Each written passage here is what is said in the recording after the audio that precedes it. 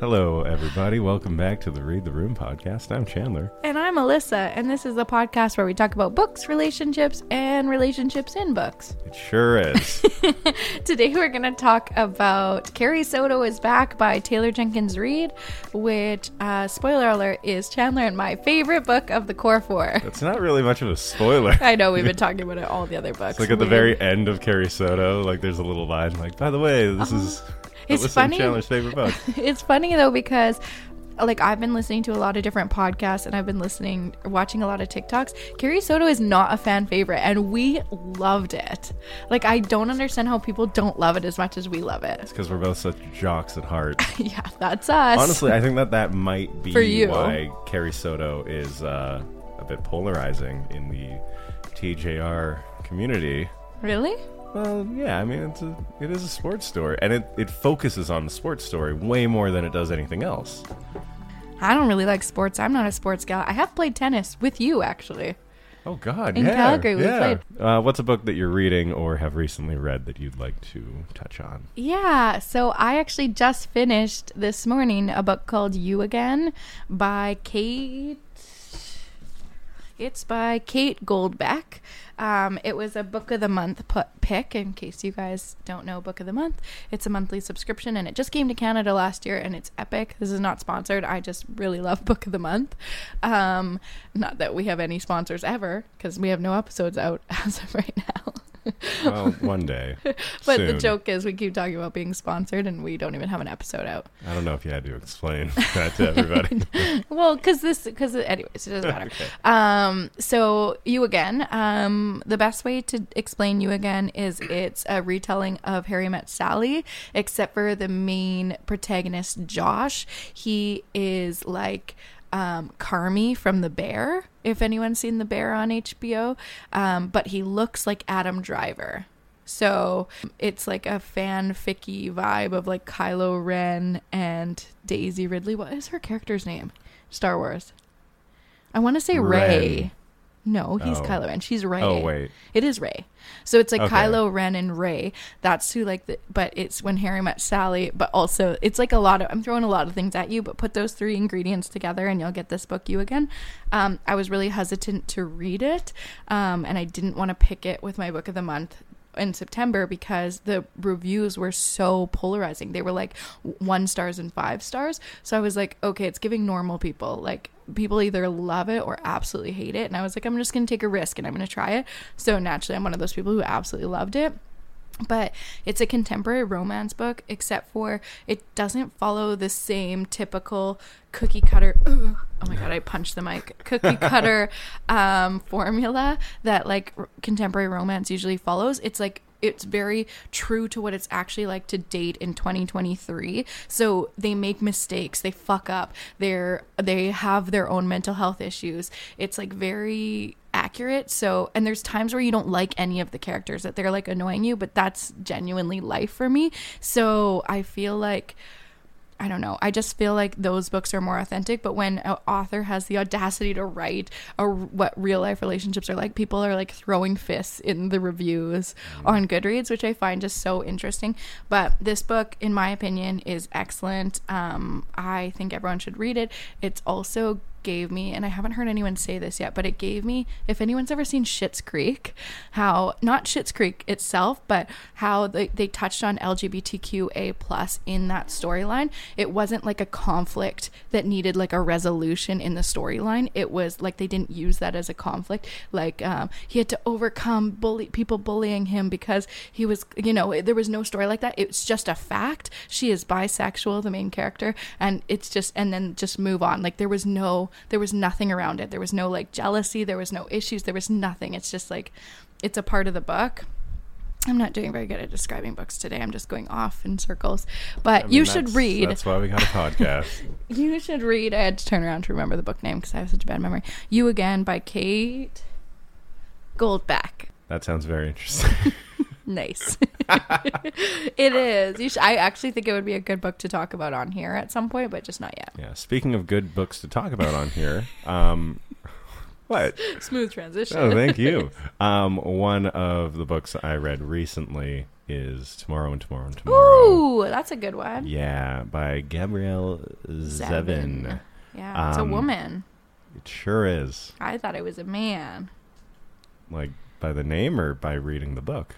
Or just that it's like about video games and that's been like a male-dominated industry for so long. I think because Ready Player One is like the closest comparison to me, and that was written by a man. I don't know. I think I just read it and went, "That's a man." Because the one other video game book, yes, thank you. Yeah, well, this one was not, and it is lovely and so good. And I'm sure that we're going to talk about it. We have to at some point, but I'm just jumping the gun because I want to talk about it myself. But what's it about, Chan? It's about the video game developers and how they started, and you basically follow them from their childhoods into their like, not like late adulthood, but you know, their 40s. Follow their relationship. Yeah, you follow their relationship, which is very interesting too, because it remains like quite platonic all the way through. And yeah, there's like some. Well, we don't do spoilers here. Yeah, never. on the intro stuff. No, it's a friendship first and foremost, but it is topsy-turvy. I mean, there's decades worth of drama and situations, and my goodness, though, there's one part of that book where I cried like I haven't in years. Oh, what part? Now I want to know. Well, I'm not gonna spoil things. Tell me after. I feel like people who have read the book should probably know the part. Can't remember. Oh man, yeah, it was a lot, and it was great, and it was definitely a 5-star for me.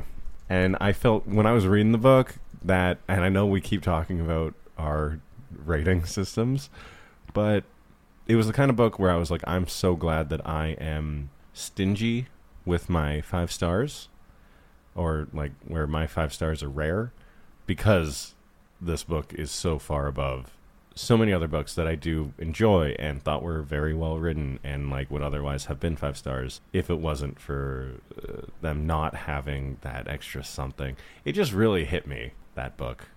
So go read Tomorrow ×3. I remember the sad part now. I literally Googled it. I had to. Yeah, you know. I do know, right? and yeah. It makes sense. Yeah. That checks out. So with that bumming things out being said. Oh, man. Just kidding. Alyssa's leaning her head against the microphone. Did I even start our video? Yeah, I did. Okay. Yeah, I did too. Okay, excellent. So yeah, go check out those 2 books.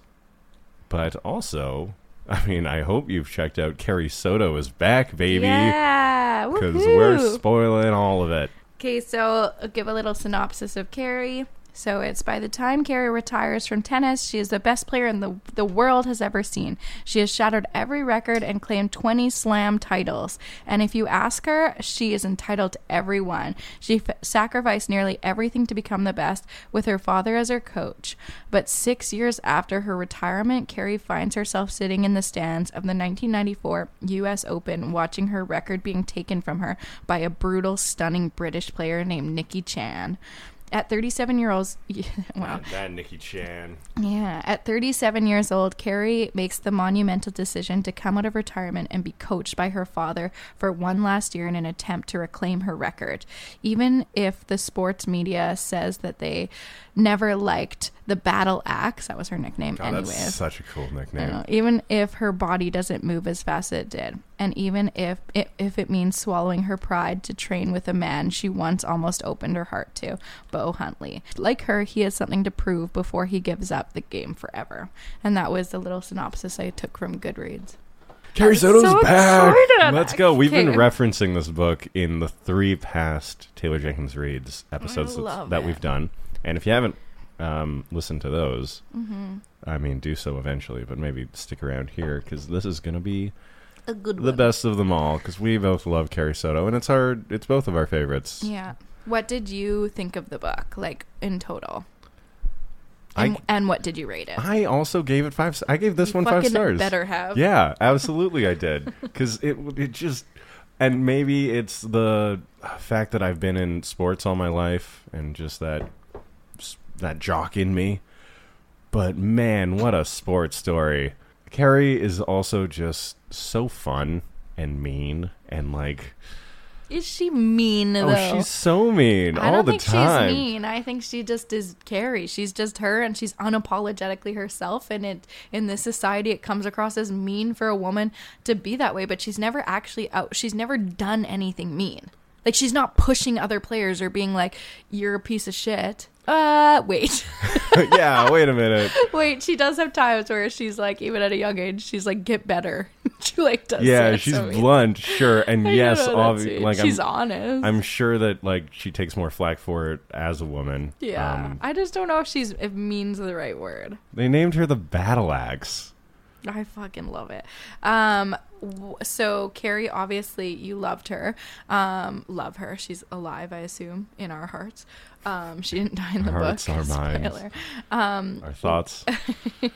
What do you think of Carrie? Like, if she was a famous tennis player right now, would you love her as much as? Like, I don't watch tennis, and I feel like if a Carrie Soto came around, especially her comeback time, I'd be so into it. Yeah.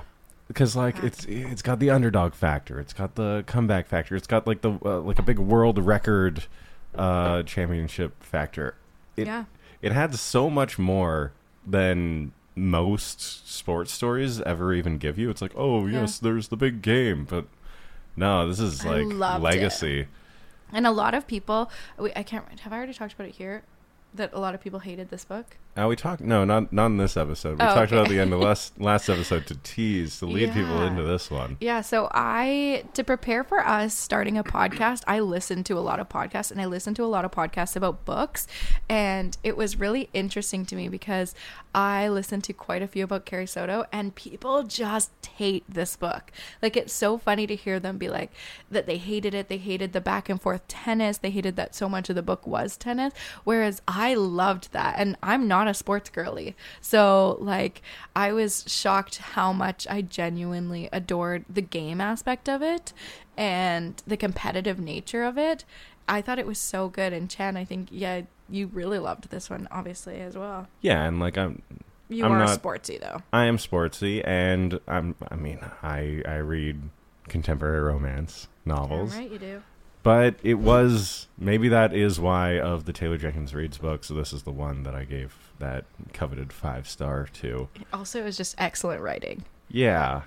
Yeah, but I can understand why for people who exclusively read contemporary romances. Yeah. It might be like, this isn't the book. Technically, this isn't really contemporary romance. We talked about that. But still, yeah, you're right. But I feel like people who do read contemporary romance will read Taylor Jenkins Reid because she does a great job. And then it is sportsy. And she has written contemporary romance, right? Like everything pre the core 4 that we've talked about on this podcast so far were straight up contemporary romance. Yeah. So she carries with her such a readership into her historical fiction side of things. Yeah.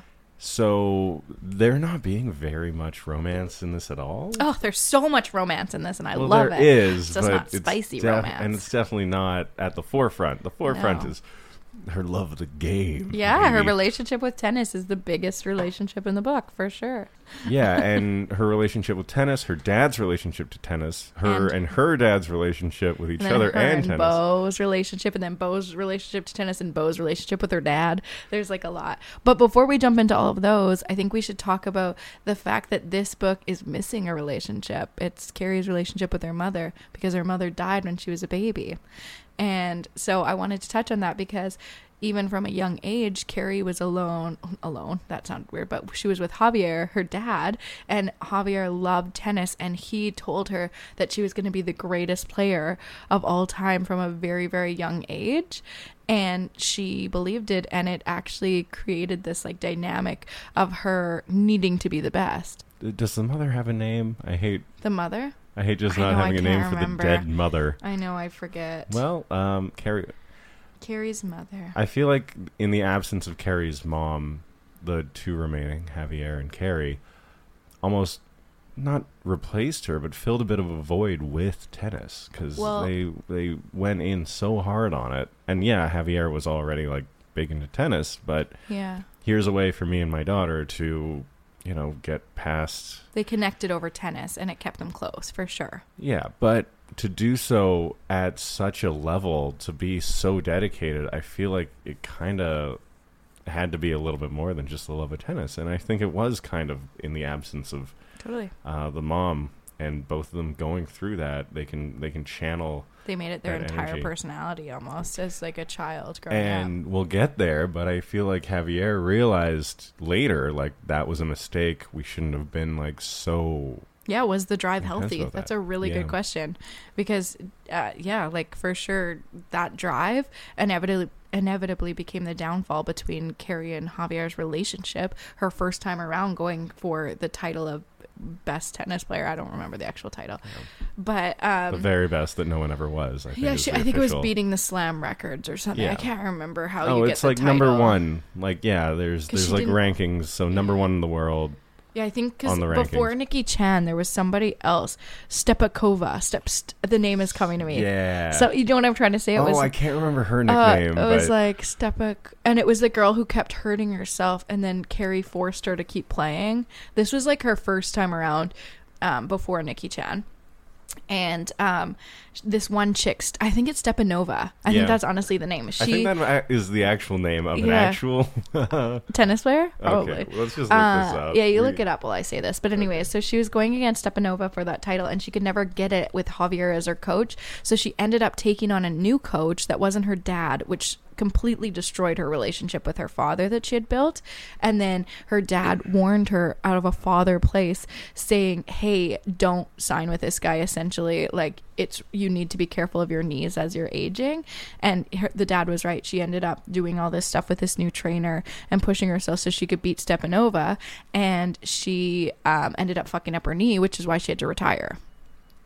It is Paulina Stepanova. I was you were right. Correct. Yes. Oh my god, I'm a genius. I didn't even have that in my notes. I'm just so fucking smart. But yeah, her drive, I don't think it was very healthy. I think that Javier is the exact opposite of Mick Riva as a father. If we're gonna reference our last podcast, Malibu Rising, in the previous book in the Core 4, Mick Riva was so hands off, and he was the exact opposite kind of father. As Javier was so there at every part of Carrie's life and only wanted her to be happy in the end and wanted her to be successful. I just thought that was a really interesting dynamic between parents. Yeah, we love Javier. Oh, I love Javier. Lars Vandenberg was the coach from the late 1970s who would get her jumping a bit more, which was bad for those knees, Carrie. It was how she was landing. It was how she was. He had her. It was a certain way she was tweaked her serve that had her landing on certain cements. Because some courts were different, if you remember. Oh, and I loved how like there was a different dynamic for the different court styles. Oh my god, so good. Because she was like good on certain courts. It was like the red or something, which she was the like clay. The clay. Yeah, the red ones. Yeah. Also, side note, while we're talking about all of these dynamics, another relationship I just quickly want to touch on is Carrie's relationship with other athletes. Carrie had no fucking time to make friends with the other athletes, and I'm just curious, why do you think that is? Like, she had no friends, and they were all sort of friends in the like world championship or whatever you're calling it. Like, they all knew each other, and then they just called her the battle axe, and that she didn't even talk to them. I do wonder if it was her thinking that it gave her a bit of an edge, where everyone's being like too nice to each other. So, like on the courts, you might be a little less ruthless, and she knows that she needs to be ruthless. But I do also think maybe it is just her personality in a way. Like, I think that she never really had much of a ability to get along with people very well, and that's fair. You know, some people aren't quite as charismatic just off the jump.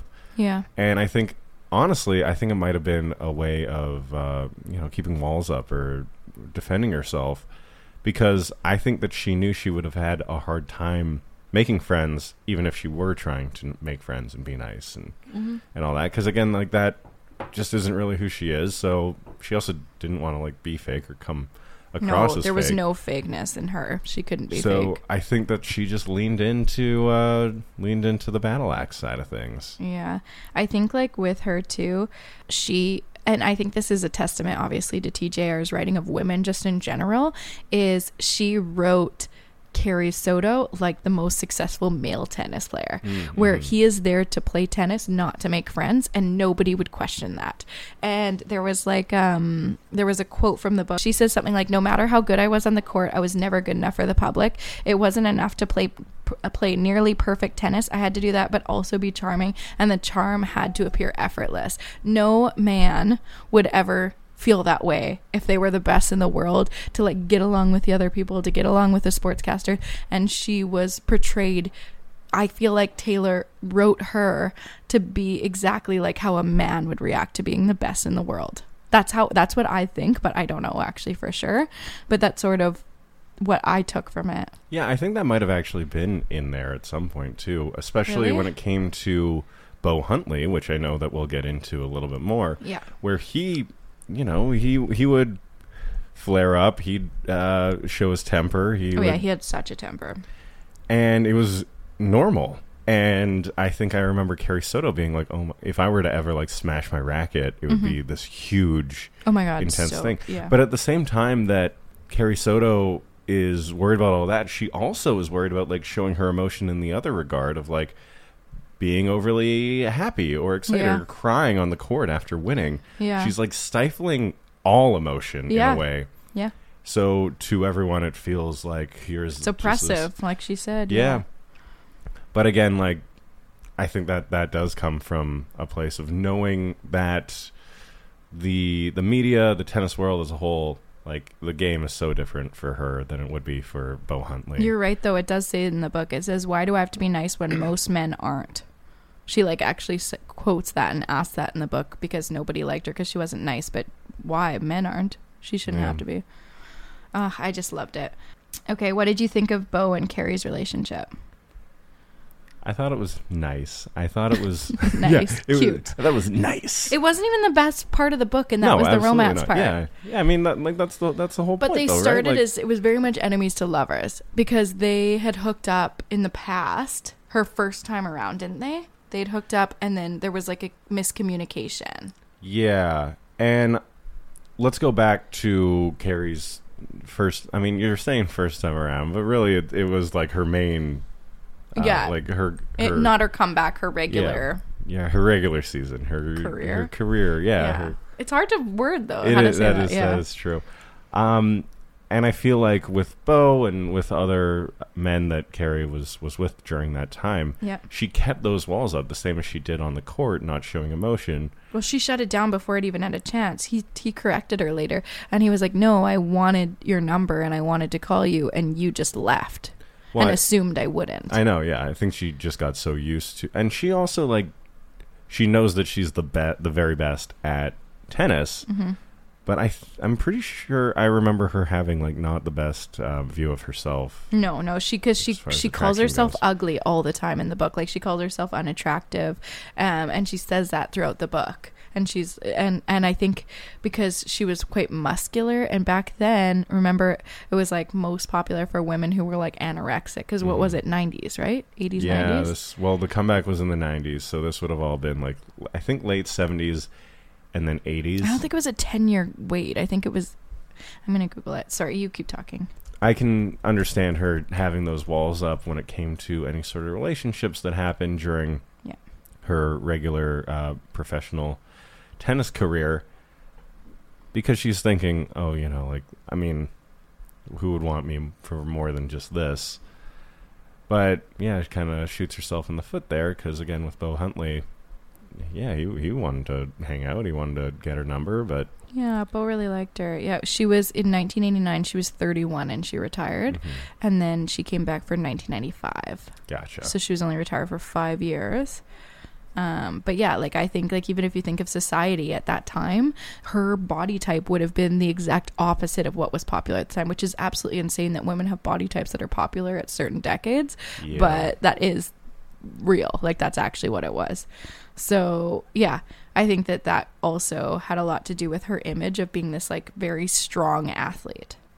And that's why she had to keep those walls up, those defenses up, even when it came to romantic stuff, it seemed. And then, so she had that situation with Bo on her like regular, when she was the best. And then when she came back, she was partnered up with Bo by her publicist or her manager. I forget what that word is that girl was called. Yeah, just to hit around. Because no other female player would play with Carrie. Yeah. Which is wild if you think about it, because they all thought she was like far expired. Her coming back into the game, every sportscaster, they called her a bitch. They said, why is she coming back? They said awful, awful things about her. And nobody believed in Carrie, which made her, ironically, after she was the best in the world, the underdog, which was really interesting and probably why we rooted for her so much. We love an underdog story. So, but yeah, their relationship starts blossoming first into friendship. I think they're both really honest with each other about their tennis game, which helps them. I don't think that either of them would have done so well if they hadn't teamed up. I think they actually really helped each other. And they're both very much in the same position, too. Totally. And they're both older. I don't think Bo was making a comeback himself. He was just he had never left the game. Yeah, he was just on the outs. He was getting older and trying to change his own game up and like staying in it. Well, he wanted to have one good last season. Yeah, and he resented Carrie for leaving and retiring, remember? If you remember, the quote is, "You left," he said, his voice rising, and then he shakes his head and laughs at himself. "You hurt your knee, you lost a couple of matches, and you gave up. That's what you did. You're saying we're the same, but we're not. I stuck around. I had the guts to try. I had the guts to lose. You just ran. Well, guess what, Carrie? People who actually play the game lose. We all lose. We lose all the time, and that is life. So we are not the same. Soto, I have courage. You're just good at tennis." Oh, damn. Baby. Their relationship is really interesting because they view the game differently, too. He actually respects the game, and she's just the best, is how it's kind of perceived. Well, I mean, that was such a big bit of growth for Carrie Soto, especially at the end, how, spoiler alert, she loses at the end, but is still happy, is still glad to have done it. Yeah, exactly. That's growth. And so much of that must have come from Bo, showing her, hey, we all lose, and it's a part of the game, but you gave up. Which Bo is honestly, for me, the voice of reason in a way. Carrie being if I lose, it's the absolute worst thing in the world, is just I think that has to do with you will be the best. Javier putting that into her head at such a young developmental age. And then, I mean, obviously we talked about this, but Javier realizes that was an error. But it's so ingrained in Carrie that she actually loses almost the love for tennis along the way. Whereas Bo hasn't. They're polar opposites, showing you either side of true athletes in tennis. I do wonder, too, if this is a bit of a gender swap for TJR, where it's this...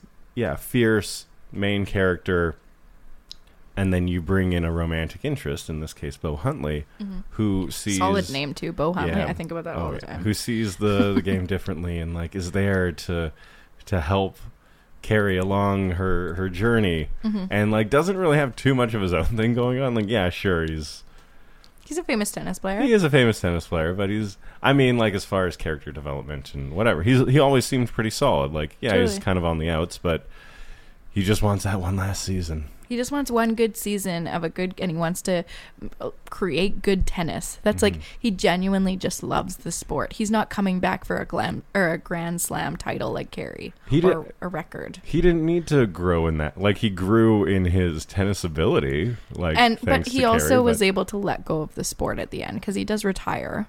They both do. That's true. But I think the fact that he always existed with that love of the game and personal acceptance of himself as not being the best anymore, and not needing to be the best, but just wanting to keep doing good tennis. Yeah, I did like that, and I thought that was a good way to put as her equal, almost, is her opposite. But also so similar, because they both played tennis at a professional level. So I just thought that was really creative writing by her. Another relationship I want to talk about is Nikki and Carrie. So when Carrie comes back and she's going after Nikki specifically because Nikki just stole her amount of Grand Slam titles, she's coming back to reclaim that record. That's the whole point of her comeback season for her. And Carrie believes that it's hers. Whereas Nikki's like, nah, girl, I earned this. It's mine. Everyone earns a new world record. That's totally the thing. Hey, Carrie, there's someone who had more titles than you prior than you. Exactly. Like, that's not stealing a record. But at the same time, they both have a point, because Carrie comes out being like, well, I had to do all of this to get you to that point. I had to be that, like, because Carrie Soto, she's a person of color, right? Yes. She's Latina, Latinx. How do you say that? Latinx, I think, is the go. Anyways, and then Nikki Chan is Asian, and so she comes in, and Nikki's like, it's been so much harder for me, and Carrie's like, what, it was hard for me too. Like, they both are very much so, like, in that mindset, I'm the best, I'm the only one who struggles. Because I remember they have a conversation, I'm like, girls, it's all hard, you're women in sports, like, it's hard for either of you. But Carrie thought that she was like, that title was hers, and then Nikki was like, no, it's mine, and that was their whole battle. But the weird part is this is the first time that Carrie actually makes a friendship with another player. So her and Nikki grab a drink together. They, like, when, spoiler, but when Carrie's father Javier passes away, Nikki is like one of the first ones to text Carrie. She's the only other athlete other than Bo who even checks in on her. I do wonder too, when it comes to Carrie's relationship or friendship or lack thereof with other female professional tennis athletes. Yeah. If it was because she had such a sense of, I'm the best, I need to be the best. Yeah. That she almost saw that they were all beneath her in a way. Like, she would see these, like, ranking of like 12 or 13 chumming it up in the changing room and being like, oh, look at these losers. No, I don't think Carrie was an asshole. If that's what you're trying to say. Well, I'm not saying she was an asshole. I'm saying it makes sense for her to become friends with Nikki Chan because there's that same sense she sees her as an equal respect there. Interesting. I don't know, because she was never nice to Stepanova. She fucking hated Stepanova, and they would have been equal. Stepanova would have been above her. She had more at the time. That's who she took the record from. But I think that Carrie still saw herself as better at tennis. Well, yeah, she than was. Stepanova. I don't know. I think that Nikki's the first one who had the same attitude as Carrie. That she was like, fuck this, men get away with everything. But Nikki was slightly more loved by the audience. But Nikki still was kind of an asshole. Yeah. I feel like what you said earlier, too, about people of color. Yeah. I saw a TikTok, actually, on the way in about someone giving flack to Taylor Jenkins Reid, or saying that there is flack being given to Taylor Jenkins Reid for being a white woman for writing women of color. She does, because Evelyn Hugo was a woman of color, so was Nina Riva, and then now was Carrie Soto, but Daisy Jones wasn't. Yeah. And I don't know, that's hard. I mean, yeah, but it's also kind of like, I feel like flack would also be given if she only ever wrote white protagonists. I was going to say, I was trying to imagine if all of these characters were white. I was like, that sounds extremely boring and undiverse for the readers. So that's tricky. Yeah.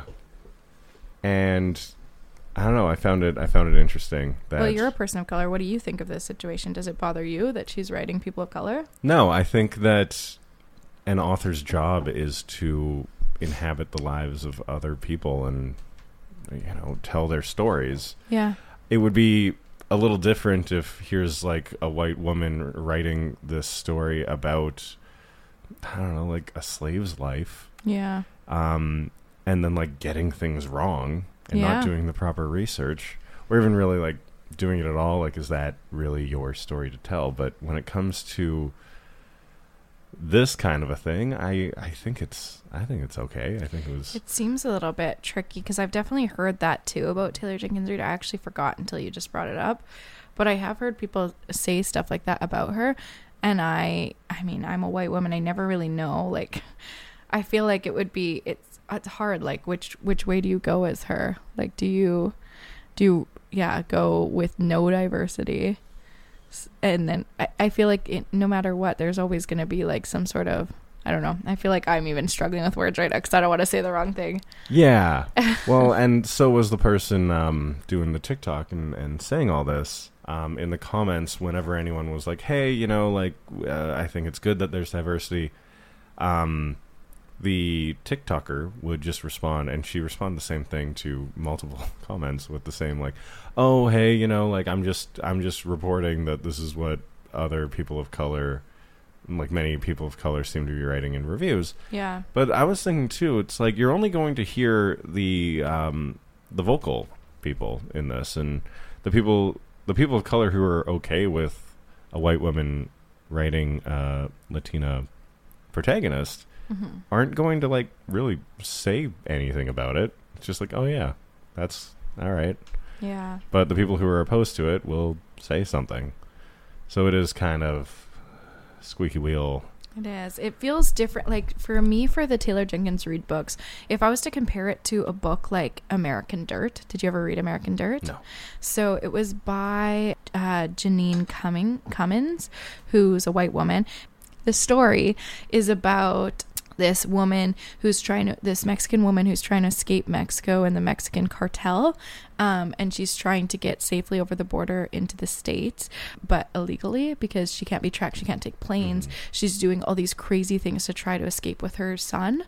And it's like this really, really good story. So I read it and I'm like, I wonder if this is a true story. So I went and looked it up, and it's written by some white woman. And I was like, that gave me an uncomfortable feeling, because immediately I was like, she stole that story from someone. 100%. No white woman could have written the way that this woman wrote about this experience. Like, it was just, so she got absolutely destroyed about like writing that book. But for some reason, I don't know why, and I could be biased because I love Taylor Jenkins Reid a lot.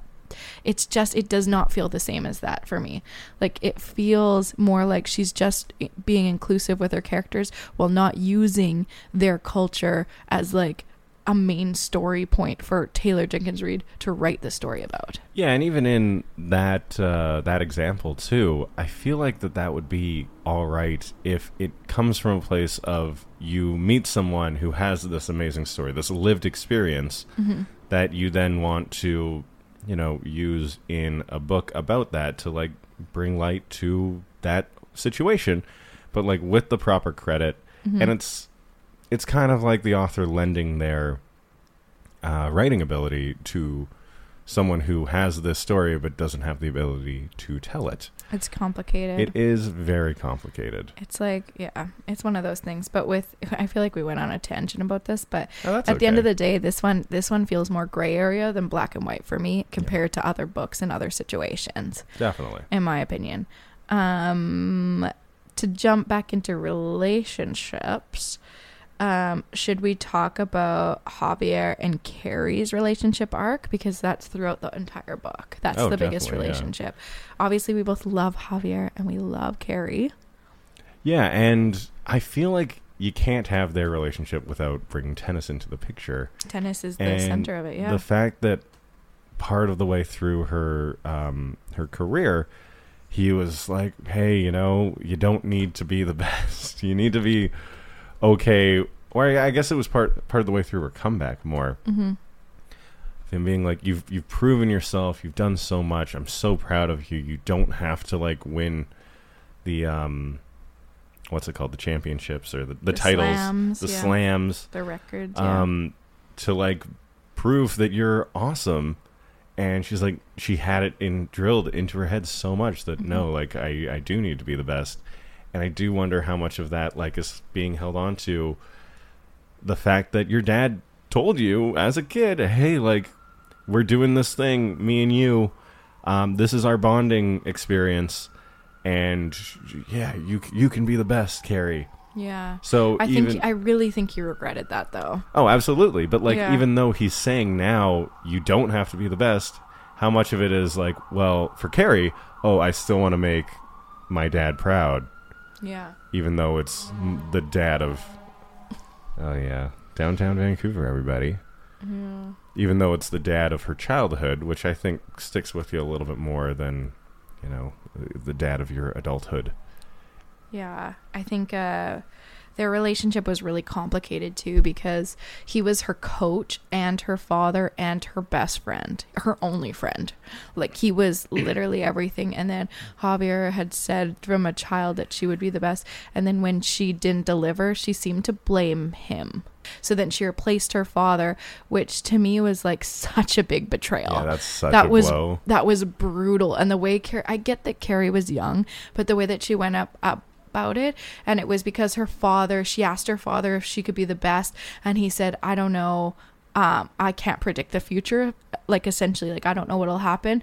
And he wouldn't tell her what she wanted to hear.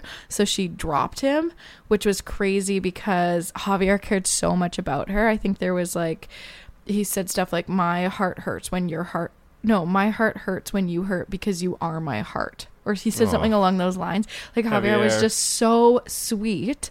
And Javier also kind of got famous. Do you remember that? Yeah, he wrote a book. Yeah. So he kind of dealt with fame as well a little bit throughout the series, and he handled it really well. He was getting recognized, and Carrie was very loved, and Carrie wasn't. And I also think that when she left to go to the other manager, I do think that there was some jealousy, because it was around the time when Javier was so popular. He was on late night shows, remember? And she wasn't, because everyone didn't like her, but they loved her father. Oh, I forgot about that part. So I do think there was like a little bit of jealousy in that relationship, even though it's complicated and it's technically her father and her coach. I think there was like, that's a bit of it too.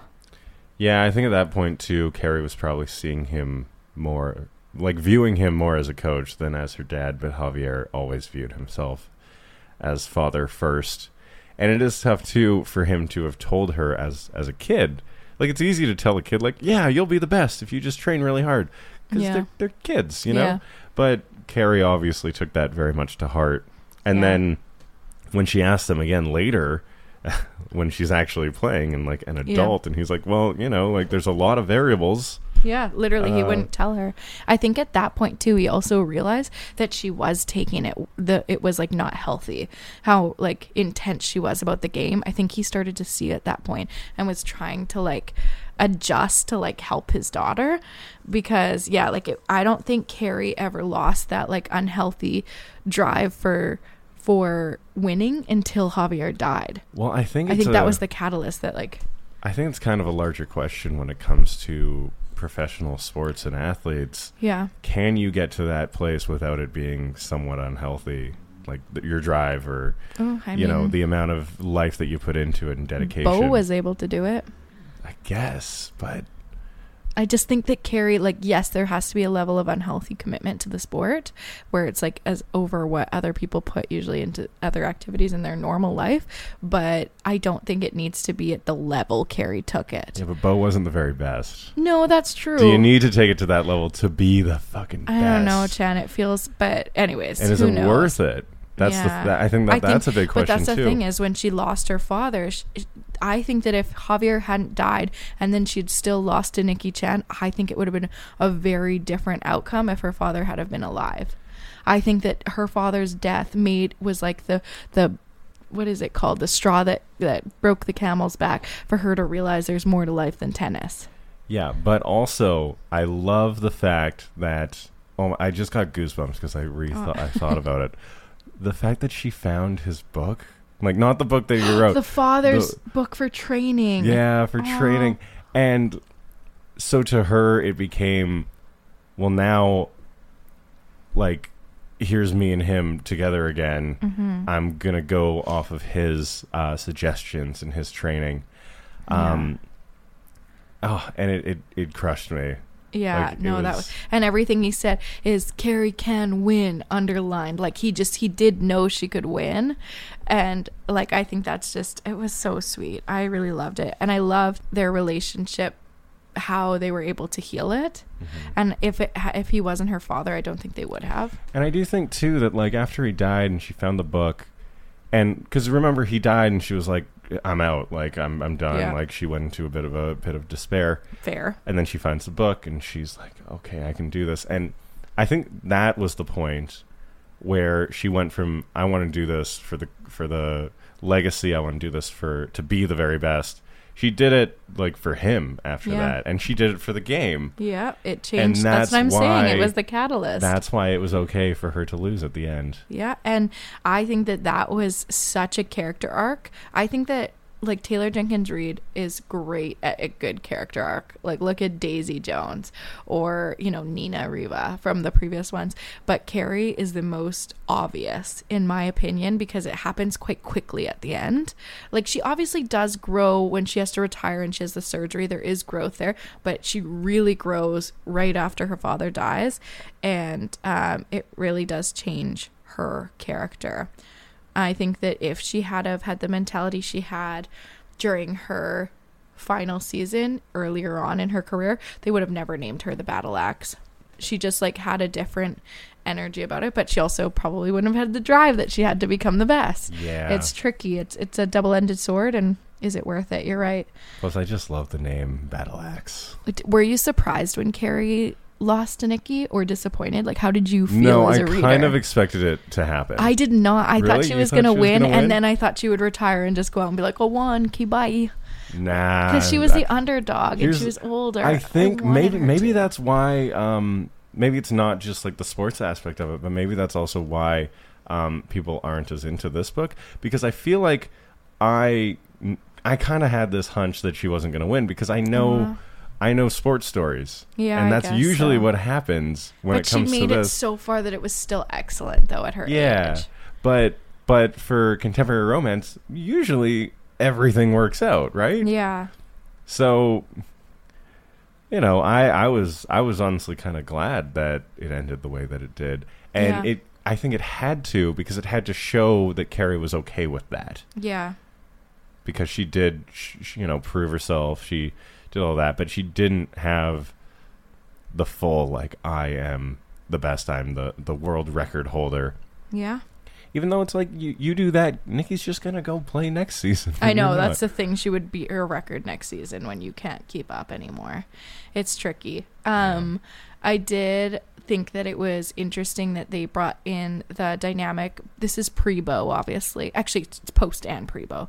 But when she has the affair with Brandon, who's Nina Riva's husband from Malibu Rising, when she has the affair, that's around the time where she's at her worst too. Like, I think that Carrie Soto is at the core a really good person, and I think that she was raised well by Javier. And I think that without his influence in her life, she dates the Brandon guy, she has the affair, she is like ends up fucking up her knee, she becomes like the meanest she's ever been in the sport, but she also becomes the best. So it's like her worst time, but then in her mind it was her best because she won. So it's like kind of interesting there. And then Javier wasn't a part of that. It does make me wonder too, like perhaps she would have been capable of becoming the best and getting there while sticking with Javier. Yeah, I think she could have, for sure. But to her, she thinks like, oh, well, I need to be... I think she put the blame on him. I need to be the battle axe. I need to be mean. I need to be ruthless. Maybe. To get there. It's like, you might have been able to make it there without all that. Well, I think we both know, especially like in real life tennis, that you can be the best and not be acting the way that Carrie did. It's just, I think that Taylor Jenkins Reid was making a point against, I mean, we've talked about it, but women in sports, which is just everything. I also think this is a really interesting time for us to talk about a woman in sports book at the time where right now women's sports is sometimes being more watched by men's sports in some leagues right now. Like, it's really on an upswing where women are finally getting some credit, not the credit they deserve. In my opinion, they deserve more, but they're getting a lot more credit. And like, even looking at like Taylor Swift and Travis Kelce, like she's taking over the sports world right now, and she's a woman, and it's like disrupting the ecosystem in a way, and I'm loving it. So having a book that's like about Carrie Soto and her acting, kind of mean, and it's making a discussion for you and I to talk about, when really like that's not even a thing, she can act however the fuck she wants. Of course. I love that. Out of her core four, so Evelyn Hugo, Daisy Jones, Malibu, and Carrie Soto, what's your favorite? Will you rank them for me, please? Okay. And thank you. Yes, I will. From go least to favorite. Least to favorite? Mm-hmm. Malibu Rising. Still love it. It's number 4. Gotta be number 4. Yeah. Evelyn. Oh. Then Daisy, and then Carrie Soto Is Back. Whoa. Mine goes Malibu, Daisy Jones, Evelyn, then Carrie Soto. So it's pretty similar. We just got the middle two swapped. Yeah, which is crazy because I don't think the rest of the world will agree with us. What makes Evelyn over Daisy Jones for you?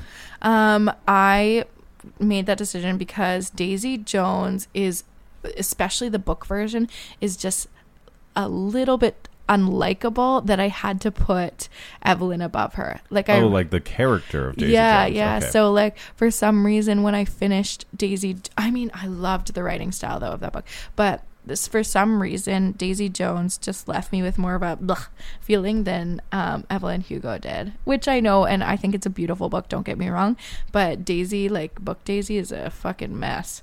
And for me, it's just for some reason I loved Evelyn. I loved the LGBTQA plus like whole theme in Evelyn Hugo. I thought it was really well written, and I just loved that book, man. I can't. I think for me, so much of these books are about the setting, and they're about the decade that they're in, frame, and the worlds that they inhabit. And I enjoyed Evelyn Hugo and Malibu Rising a lot, but I just you love put music rock too. star 70s rock tours and life. Like, I think it says something about how much I like Carrie Soto that I didn't put Daisy Jones over like as number one. That's how I feel about going over Evelyn. Because I also love books that are, I think it's called epistolary, where never heard of it. It's like a different type of narrative.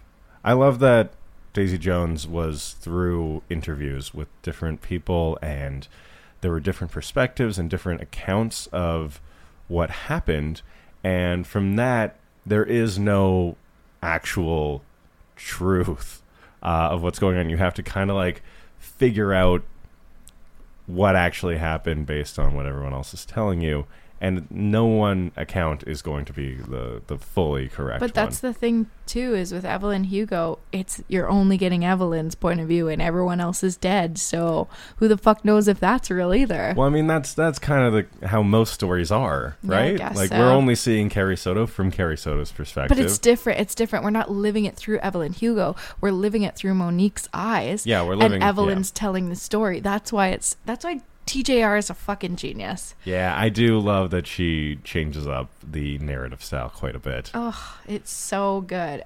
Do you think that she's an auto-buy author for you? Like, would you just automatically buy TJR's books going forward? I thought you were shortening autobiography, and I'm like, no. Wait, what? Like, no, like auto-buy. Like, will you automatically buy her books? Oh, yeah. At this point, yeah. Mm-hmm. In fact, I'm excited to read the work that she's done prior to this. I know that they're definitely different genre I've read after I do, and I know that there's other ones to get through. Yeah. That I'm sure we'll be talking about. Yes, definitely. Sure. Okay, so is there anything else you want to say before we wrap this guy up? Wrap up TJR? Well, it has been lovely to exist in the TJR universe. Oh yeah, it was so good. I love the crossovers of them.